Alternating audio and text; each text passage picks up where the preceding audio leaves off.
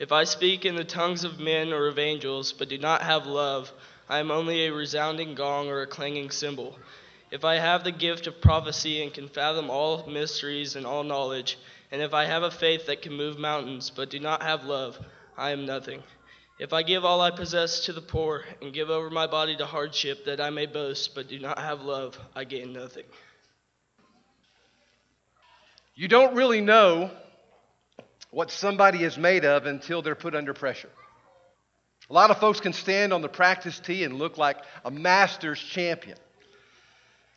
But when you're trying to hold on to a one-stroke lead with 3 holes to play, and it's Sunday, and millions are watching, that's a different story. That's when you find out how strong a golfer you really are. Not long ago in San Antonio, I was watching some adults in batting cages as they faced automatic pitching machines. And some of them looked and hit like Mike Trout.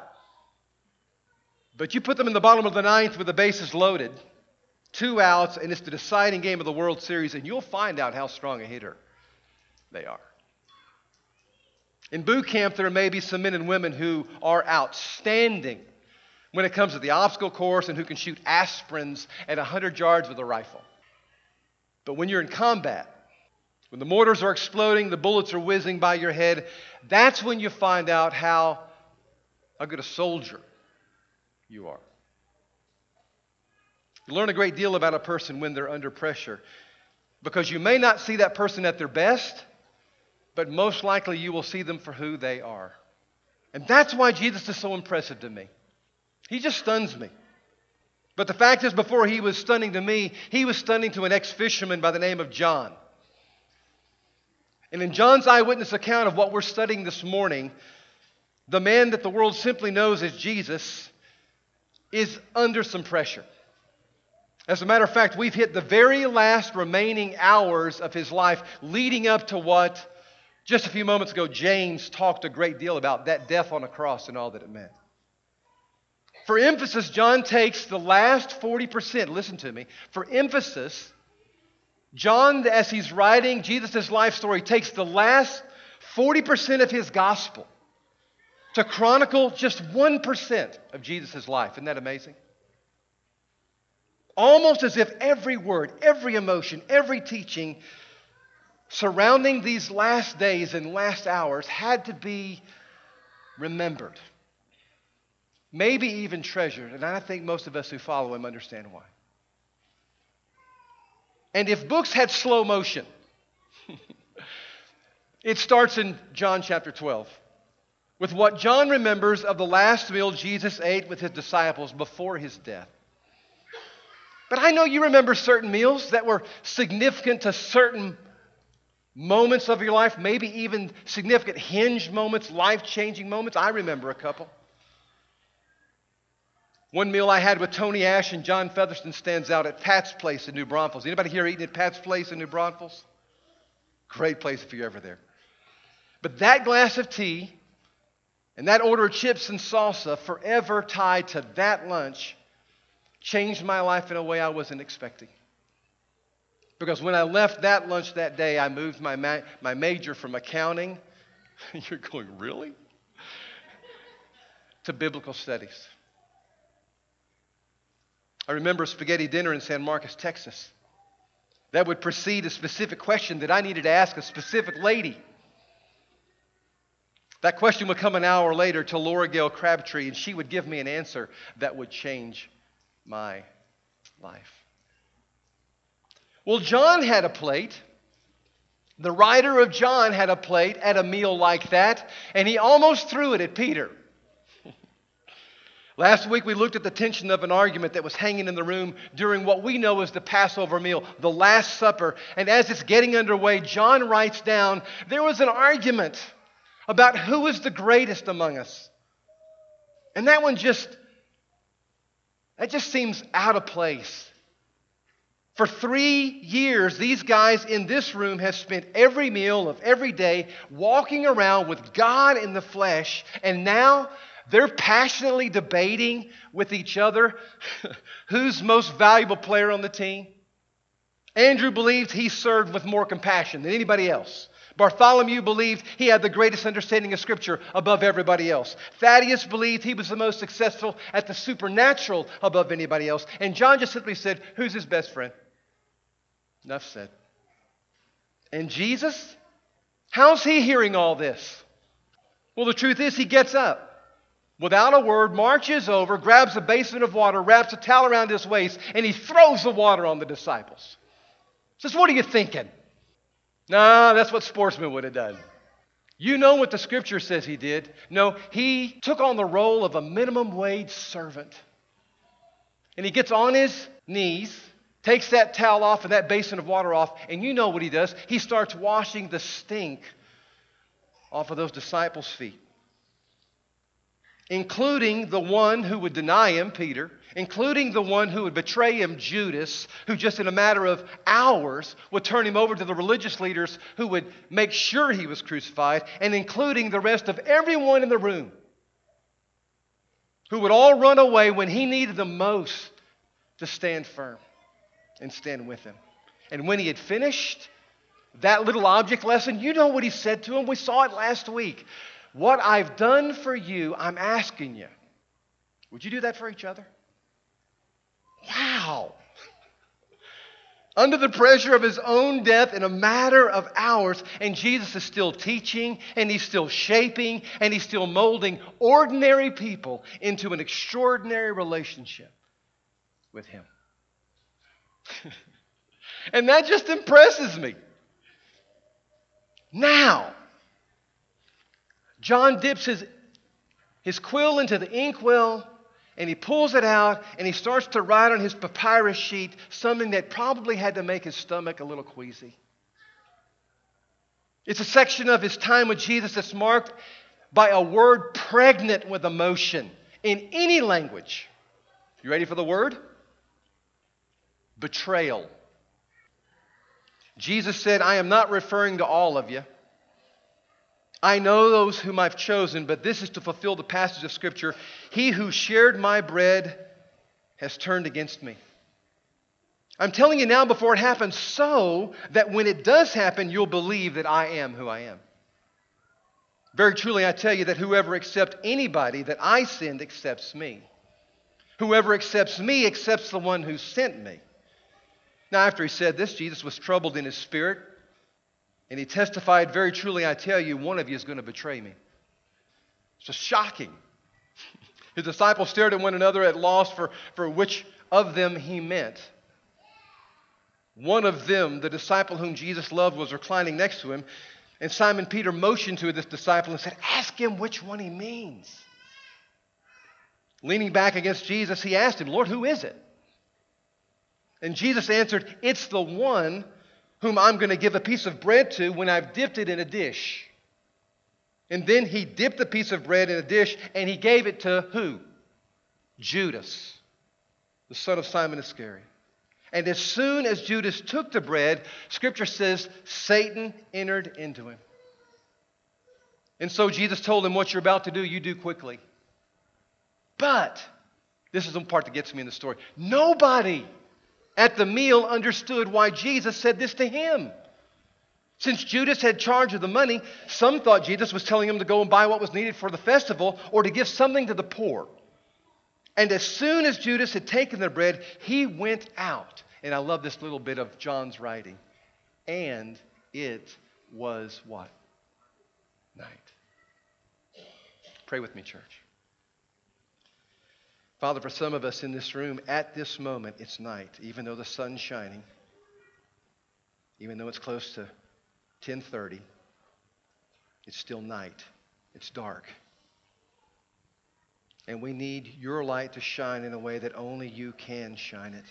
To save a marriage, to reconcile a friendship, to have the streak to return to work tomorrow, to be patient with a teenager one more hour, to honor a parent who's tough to love, to put end to bitterness and resentment that we feel towards a brother.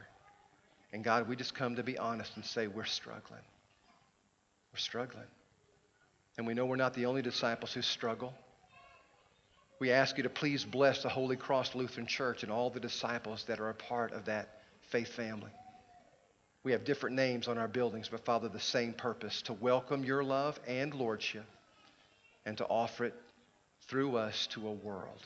Would you please unite us in what we have so much in common rather than allow Satan to divide us over what we don't? And everyone who believes this and prays in the name of Jesus said, amen. This is crazy to me. I know it's familiar territory, but it's still crazy to me that nobody stops Judas. How could the question have been more clear? Who's going to betray you, Lord? And how could he be more clear about who it is? Okay, ready everybody? I'm going to dip some bread and I'm going to hand it to somebody. That's him. Even an Aggie could have got that. How do they miss that? Now, we know they're not connecting betrayer with Judas's name, because if they had, I guarantee you, knowing how hot-headed Peter is, he tackles him before the guy makes the door and he beats the fool out of him. You're doing what? What are you thinking?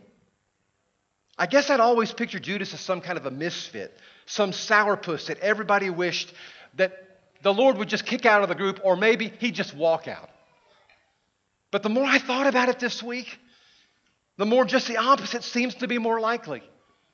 Judas had to be incredibly likable, probably very trustworthy, and at least for appearance's sake, very, very religious. I mean, for heaven's sakes, they put the cash box under his care. John says he had charge of the money. You don't just do that for anybody, right? Now later the Spirit is going to reveal to John that this treasurer of theirs had some sticky fingers, but I don't think he knew it now. A few weeks back, as we watched Mary pour some expensive perfume on Jesus' feet to prepare him for his burial, Judas feigns being all spiritual with Mary's act of worship when he says, why wasn't this perfume sold and the money given to the poor, for heaven's sakes? It was worth a year's wages. But John writes these words had little to do with the poor and everything to do with Judas's pocket. Because here's what John recorded about that event. He did not say this because he cared about the poor, but because he was a thief. As a keeper of the money bag, he used to help himself to what was put into it. Now remember, John's not writing this as he's going along in a daily journal. No, he writes this after Jesus' resurrection. And so I don't think he knew about this. Or he and Peter would have been tackling this guy. Well, listen, we've always suspected that dude was a thief. It's got to be him. Didn't know that yet. But then John writes, it was night. And Satan entered into Judas. Wow. Could there be 4 worse words attached to your name? Satan entered into Judas. What an unnerving statement that one is to me. That was one of those, you're working on the lesson and you read that and you sit down and you go, wait a minute. It's one that warns us, I think every one of us who think hanging around Jesus is enough to keep Satan at bay. It's not. If you give him a place to get his gnarly foot onto, he will climb into and make a mess of everything about your life when it serves him best. And he will take you further than you want to go, and he will keep you longer than you want to stay, and it will cost you more than you want to pay. The Bible says Satan entered Judas, and the betrayer leaves. But the denier stayed. Peter stayed. When he, Judas, was gone, Jesus said, now the Son of Man is glorified, and God is glorified in him. If God is glorified in him, God will glorify the Son in himself, and he will glorify himself at once. So my children, I will be with you only a little while longer. And you will look for me, and just as I told the Jews, so I tell you now, where I'm going, you can't come. And so Simon Peter asked him, well, Lord, where are you going? Jesus said, where I'm going, you can't follow now, but you will follow later. Peter said, Lord, why can't I follow you now? I'm telling you, I'll lay my life down for you now. And then Jesus answered, will you really lay your life down for me now? Truly, I tell you, before the rooster crows, you will disown me tonight 3 times. 3 times. When my girls were small, every now and then Gil and I would plan a trip to get away, just the 2 of us. And invariably, both Tabitha and Lauren would make their way into the bedroom when we were packing, and they would say, we want to come. And we would try to explain, no, this trip's going to be just for Mommy and Daddy. We need some time to be together. And the next line was always this, but we'll be. Did I tell this story before? No, because you've heard that. We'll be good. Now, that's not exactly what Peter is saying, but it's really close. What do you mean you're going away, Lord? I'm coming with you. Jesus says, no, Sir Peter, where I'm going, you're not going to be able to come now. But Jesus, I'll be good. I'll even lay down my life for you. Now, we know Peter's sincere, but we also know that Peter isn't as strong as he thinks he is. Now, we'll get there in a few weeks, but as a matter of fact, right now, all of those gathered in this room with Peter that night are going to pay a high price for their allegiance. Only John, as far as history tells us, didn't die a martyr's death. Everyone else in the room, they will. But like always, Jesus had to go first. And they had to wait to follow afterwards. But I know Peter had to hate hearing this. Because he really thought his zealousness, his allegiance was second to none. What do you mean? There's no way. He's going to hate it even more when it actually unfolds. But that's in a few weeks. How do I know? Because I hate it when I fold. When I cave. After making such heartfelt promises. So do you. When you promised last week that you would wash the feet of those who were deniers and betrayers of you, but instead you bit their head off. When you promised that you wouldn't judge the motives of your sister again, but you did anyway and then gossiped about her later. When you promised that you wouldn't go into debt for any reason except maybe a medical emergency, and then that big screen TV was just giving you migraines, and so you just had to get that thing. When you promised that you would stay connected to His Word, and it lasted 3 days. When you promised that you would be more attentive to your mate's needs, and it lasted maybe 2. When you promised, Lord, I promise, I've been bought with a price, and I will glorify you with my body sexually, but the temptation was too strong, and your resolve was too weak, and you caved. Peter knows how you feel. I think it's significant, though, the difference between Peter the denier and Judas the betrayer. See if you think so. When Peter's denial came, he was at least trying to be loyal, right? The difference with Judas was he had no intention of being loyal, which is why betrayal is such an emotionally packed, dark word. When applied on a national scale, it's the twin to the word treason. It's selling out your country for personal gain. When it's applied to church history, it looks like the immoral behavior of pedophile priests and money-grubbing televangelists and the inexcusable silence of many in the church that we fostered because of racism and sexism. When it's found in families, it takes the form of adultery and child abuse in our own individual lives. Betrayal is not just momentary weakness. No, betrayal is premeditated, fully planned out sin. Feigning being spiritual to my family or to my church, but then selling out for a season of indulgence, planning and intending to do so. That's betrayal. It's an ugly word. When it happens to me and when I'm responsible for it. And I have been. So let me encourage you to use that word betrayal sparingly. Use it wisely.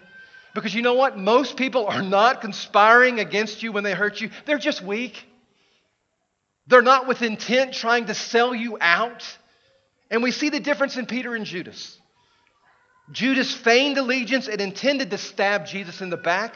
He even got paid for the deal. Peter's attempting to be strong for Jesus, but in a moment of weakness, he loses his resolve and he turns his back. There's a difference. And you know what the good news is, though? Just like James said a few moments ago, Jesus hangs on a cross and takes all of that, both denial and betrayal, on himself. On himself. He forgives it all. Every bit of it.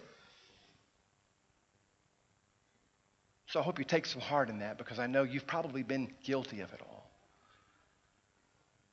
1 John 1 and verse 8 gives me chills. If we say that we're without sin, we deceive ourselves. That's where the deception is. The truth's not in us. But if we confess our sins, He's faithful and just and will forgive our sins and cleanse us from all the stinky unrighteousness. Stinky's not in there. I just slipped it in there. All the stinky, mud-clad, putrid unrighteousness that clings to us. He washes it off.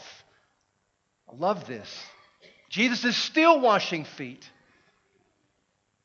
Now, there are some differences, though, in Peter and Judas' lack of loyalty, and I'm going to point those out, too. Or I did point those out. I want to talk about some similarities. Here's the similarities. There are two. Both experience the principle of sowing and reaping. You know what sowing and reaping is. It's planting and then harvesting. Plant this seed and we harvest a crop. Well, Judas sowed betrayal to death. And in turn, that's exactly what he reaps. A sorrowful, humiliating death. He hung himself. Peter sowed the denial of Jesus because of his embarrassment and fear to a little middle school girl. And what he reaped out of that was huge embarrassment. We're still talking about his failure even today. Now, similarly, they both could have received grace. That's the second similarity. They both understood the reaping and the sowing principle, but they also both, I believe, could have received grace. See, the Spirit of the Lord says this in Romans chapter 5 and verse 20, where sin increases, grace abounds all the more. Could God's grace have covered even the betrayal of Judas? I say yes. It's just He didn't care to ask for it. He didn't. He didn't take it to God. He took matters into His own hand, and He took His shame and His sorrow somewhere else and got darker and darker until He heard the words, just get out of this place. Just hang yourself. And He did. That's not what Peter did. Peter went and found his buddies after he had failed. Again, we're peeking into where we're headed the next couple of weeks. And he hung with them. And he repented. Many just don't ask. But I love the fact that some do. 5 girls were dismissed from Danville, Vermont high school basketball. Why? Because they broke Coach Tammy Rainsville's zero tolerance policy in regards to underage drinking at Christmas break. And so, just before the varsity game was about to begin, on a cold January night, the teenage girls, 4 of them starters on the team, addressed a packed gym. They offered no excuses. No challenges to a rule, no anger at the coach. They simply admitted what they had done, and they asked for the community to forgive them. And then they walked off the court to thunderous applause. Because God and most human beings notice when someone confesses that they've messed up and asks for forgiveness. Jesus offers us grace, but you knew that. You know that. We talked about it all morning long. We've sung about it. He offers us grace. Make a snow angel in that thing. Receive it. Just embrace it. That's why He gives it.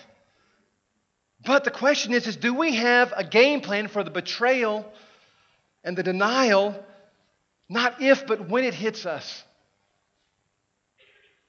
See, I'm asking that. Both for our sake and for the world's sake out of this room.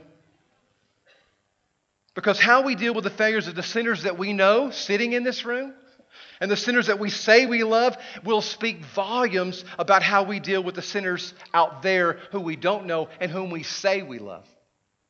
Can I say that again? Listen closely. Lean in. How we deal with the failures of sinners right here in this room and how we say we love them is going to speak volumes to a world out there about how we deal with sinners out there whom we say we love and we say we care for them. Jesus addresses this in our next text. I just left it out of the reading a while ago. Did you notice? Some of you did. I think it's significant that in a section of Scripture dominated by dissension and deceit and denial, Jesus teaches the second of his two most famous lessons in all of his teaching. The first one we looked at in chapter 12, serve each other by washing each other's feet. And the next one is love each other till it kills you. Here's the text, John 13, 34 and 35. A new commandment I give you. You love one another.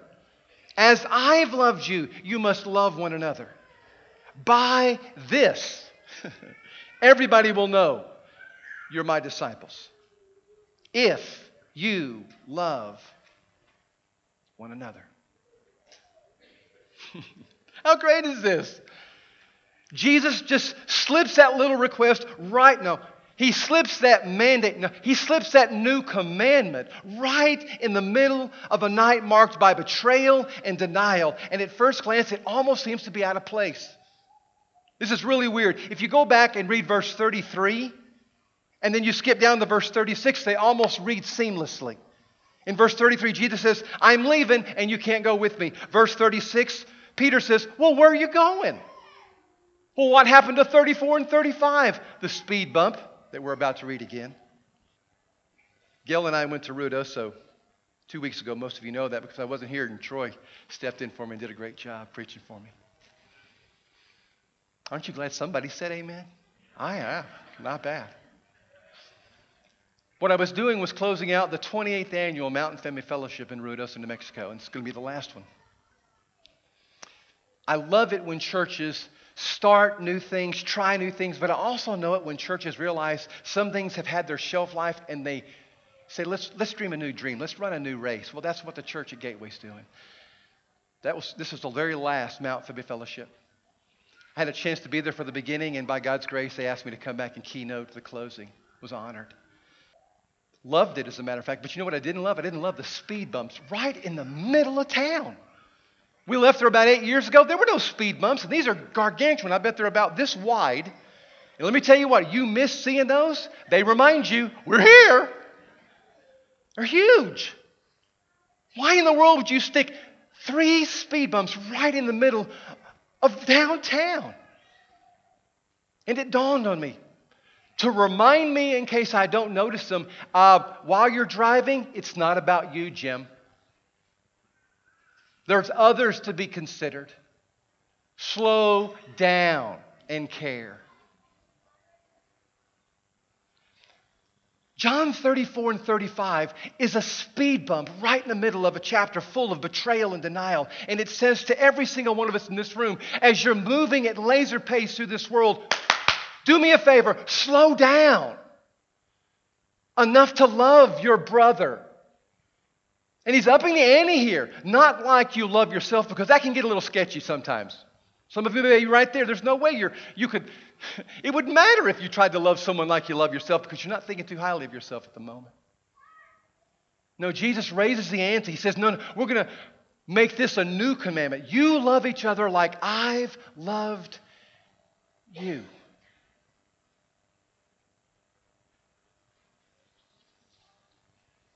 What a speed bump. It's the second teaching point of Jesus in this text. You wash the feet of betrayers and deniers and rebels and cowards like I've washed yours, and you love them like I've loved you. How much is that, Jim? It's not easy to, well, no. It pretty much is if you know the rest of the story. How much is loving someone like Jesus loved us? Just like when he was called crazy by his brothers. Just like being called a liar by your neighbors. Just like when he was run out of town, just like he was run out of his own temple, just like when he was laughed at and cursed and slapped and hit and blindfolded and mocked, just like when he felt warm spit on his face and sharp whips on his back, just like he stood in his own pool of blood. That's how far. Till it kills you. Now here's the question that I take away from this little speed bump. Is that how we're known? Because he says there, it's how the world will know we belong to him. Is that, though, how we're known? For that insane level of love? Or are we more known for our insane level of doctrinal strife? Or our insane personal bickering? Or our insane coldness and division? Now, I know what I want my answer to be, but my heart breaks for what I know it is. Eugene Peterson wrote, "Nothing so astonishes a fractured world as a community in which radical, faithful, genuine love is shared among its members." There's many places you can go to find people just like yourself who live for sports or music or gardening or politics, but it is the mandate of the church to become a community of love. A circle of Christ followers who invest so much in one another because Christ invested in them first.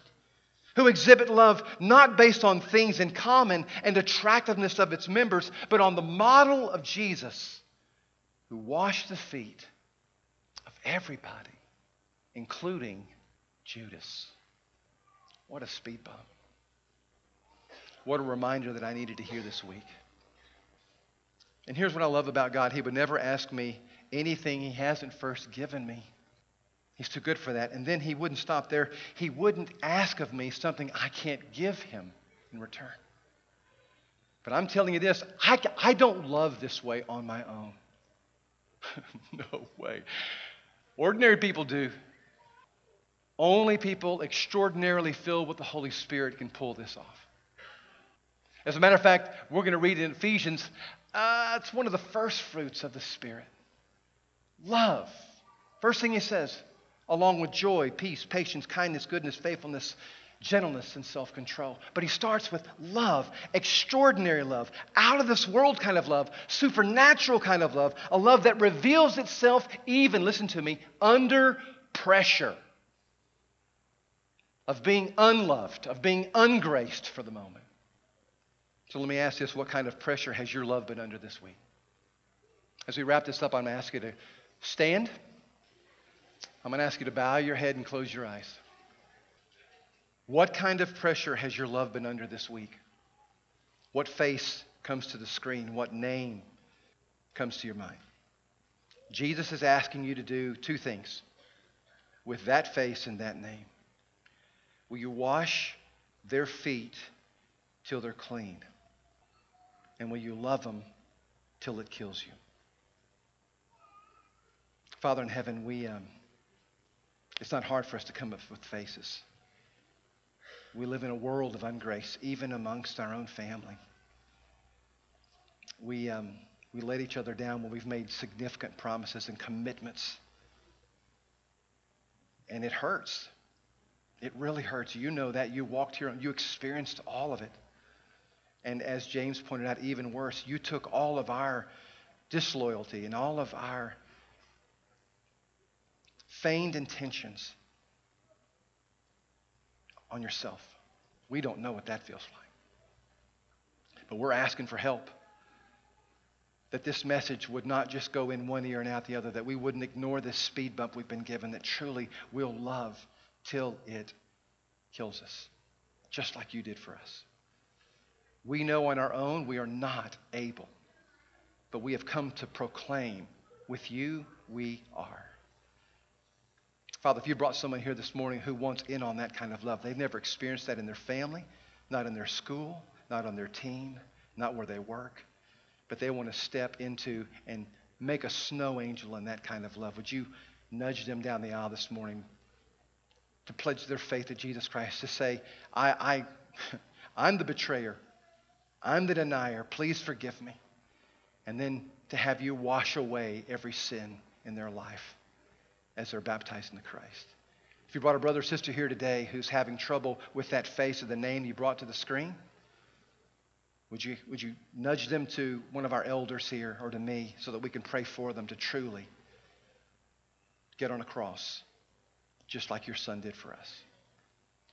We ask this in hope and in the power of Jesus' name, and everyone said.